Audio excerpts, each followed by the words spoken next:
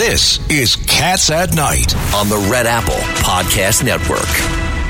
Well, we're back. Lydia? We got Dr. Marc Siegel on the line. The Dr. Marc Siegel, professor of medicine at the NYU Langone Medical Center, contributor, author. He's also on Fox News, but most importantly, right here on WABC Radio. How are you, Dr. Siegel?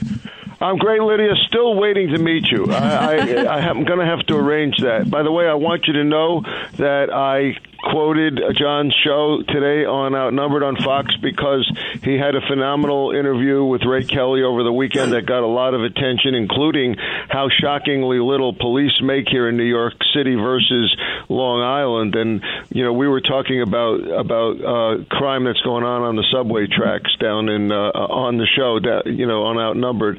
And we were I got into some of what Ray said here, which is always very powerful. What we said to Bill O'Reilly that was on earlier, and then Charlie Gasparino, we talked about 1,200 additional policemen. No, not additional. Right. 1,200 policemen given overtime to solve the subway problem.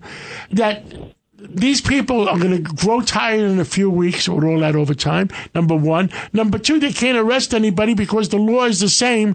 The criminal will go home for dinner before they finish the paperwork. I mean, they are conning. How do you say it nicely? They are conning New Yorkers to believe that's going to help. And there is some breaking news. You could add a curse word in Greek and nobody will know. But I would also add to that 4,000 cops are quitting because they're so poorly paid. And I also want to add to that the whole thing has two problems that isn't even related to flooding the subway with police. It has to do with the mental health epidemic in New York City right now due to the pandemic and the homeless crisis. And a lot of homeless are living on the living in the subway stations now. So a lot of them have underlying schizophrenia or mental health problems, and some of them may be more prone to violence, especially if they're hungry. Doctor, this is Pete King. What is your immediate answer to that to get started? John was discussing this before. You're not going to believe this, but actually, Kayleigh McEnany said on the didn't get this on the air, but she thinks that if Zeldin wins, that'll put pressure on Mayor Adams to actually bear in on this. I don't know about that. That's a very interesting idea. I would like to see more mental health attention played to this. That's been my plea in California, where it's out of control with the homeless crisis. Here we have a great shelter system, as you know, but I think we got to attend to the mental health issues. And of course, once somebody is a victim in one of these things, Pete, as you know, there's tremendous ripple effects from that, from the PTSD that results. So I say pay attention to the mental health. I agree with the former commissioner about stop and frisk being a part of this. I agree with crime units being a part of this. How about cleaning up the subways? How about dealing with the homeless problem? And Dr. Siegel, just a little quick footnote, the subway shover, that video that's being played on all the TV screens where the guy just bum rushes the other guy and throws him on the train tracks. They arrested the individual. His name is Lamal McRae. His rap sheet includes 20 prior arrests, one of those arrests for shooting a person. So that's another problem we're having is the bail reform. And we were talking with Bill O'Reilly when it comes to drug addiction. We're also experiencing a drug crisis. So how do you get people help that are refusing the help? And that drug crisis is tied together with the mental health crisis, and that has to do with the southern border where there's an enormous influx, not just of fentanyl, but nitazines, which aren't even on the DEA radar. Fentanyl's on their radar, being made in 10-foot-sized labs of two major cartels in Mexico. That feeds the problem. I'm glad you brought that up. Doctor, it's Richard Weinberg. It seems to me that what we need to do is we have to realize that this is a problem that has to be confronted on three levels. Number one, you have mental health. Number two, you have the homeless. Number three, you have the drug addicted.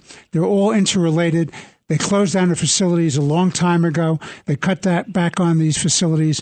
We have Rikers. You could create a whole new world out there to treat those people. The relationship between mental health problems and drug addiction is enormous. And you only had, when I was running the special narcotics court in the city, I'm telling you, you only had one facility and the waiting list was forever. We need to deal with that, and we have to get serious about that, Doctor. You know, Judge, when you said that, if you had said that to me 3 years ago, I would have said this is a really beautiful speech, but it doesn't have teeth. But I have to tell you, I'm very impressed with what the state of Rhode Island has done. I've been up there giving talks and being part of an opioid task force, and I've met with their officials multiple times, and they've absolutely dealt with this issue in the prisons up there. And I think that we need to make it part of a community-wide effort here. I agree with that. The prisons are part of it. Prison reform, mental health, substance abuse, all tied together, and then the issue of crime, which a lot of people are criticizing the mayor for his handling of it, being a former police officer. But there's the governor has a very poor record on crime, and that's what's making her vulnerable, I think, to Lee Zeldin. Switching gears, Dr. Siegel, a new study has come out. 10% of Americans over the age of 65 have dementia. Watching that interview with President Biden, he was asked that simple question about whether or not he's going to run again. They said Dr. Biden, referencing his wife, he didn't seem to know who she was. Just seeing his latest, fumblings, losing his train of thought. I know you've never examined him, but it seems like he's experiencing some sort of mental health crisis.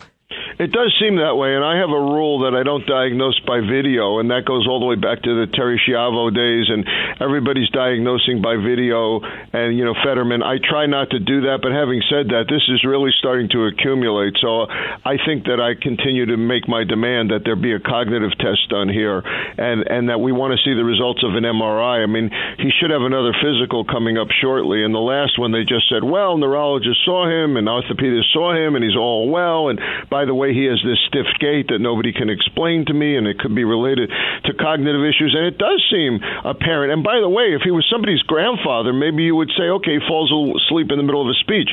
But we're talking about the President of the United States in the midst of, of Vladimir Putin threatening a nuclear war. I think we need somebody at the top of their game. So I think the public has a right to know here. I agree 100%. The free world depends on the President of the United States. And right now, a lot of people have concerns that might not be able to come up to the task. Yeah, I think that they're right to have those concerns, and again, there's actually some specific cognitive testing he can have. The Montreal Cognitive Assessment that President Trump had, and when I interviewed him, of course, it went viral. His person, woman, man, camera, TV was a joke, but it clearly is a test that needs to be done. And again, I think we should see an MRI, and I think we have a right to see his records, and we're not seeing anybody's records. We're not seeing Fetterman's records. We're not seeing the president's records. And some of the mistakes the president is making, John, about the economy are completely the opposite of what we are. It's costing the poor and the middle class the food, and they can't eat. Or savings. And who knows if they can have Thanksgiving dinner. Well, Dr. Siegel, thank you so much. And you know what we all stand for in this place? Truth, justice, and the American way. God bless America. And God bless the world, because we need God's help. Thank you. It's Cats at Night on the Red Apple Podcast Network. Hi, it's Lou Dobbs for Priority Gold, America's precious metals dealer. These are volatile times with high inflation, soaring debt, wars on multiple continents, and rising financial stress. Central banks are buying gold to diversify their reserves, so are many Americans. Call Priority Gold and find out how precious metals can help you diversify your portfolio. They're highly rated and happy to help. Call 1-866-303-6357 or get a free gold guide at PriorityGoldGuide.com. That's PriorityGoldGuide.com.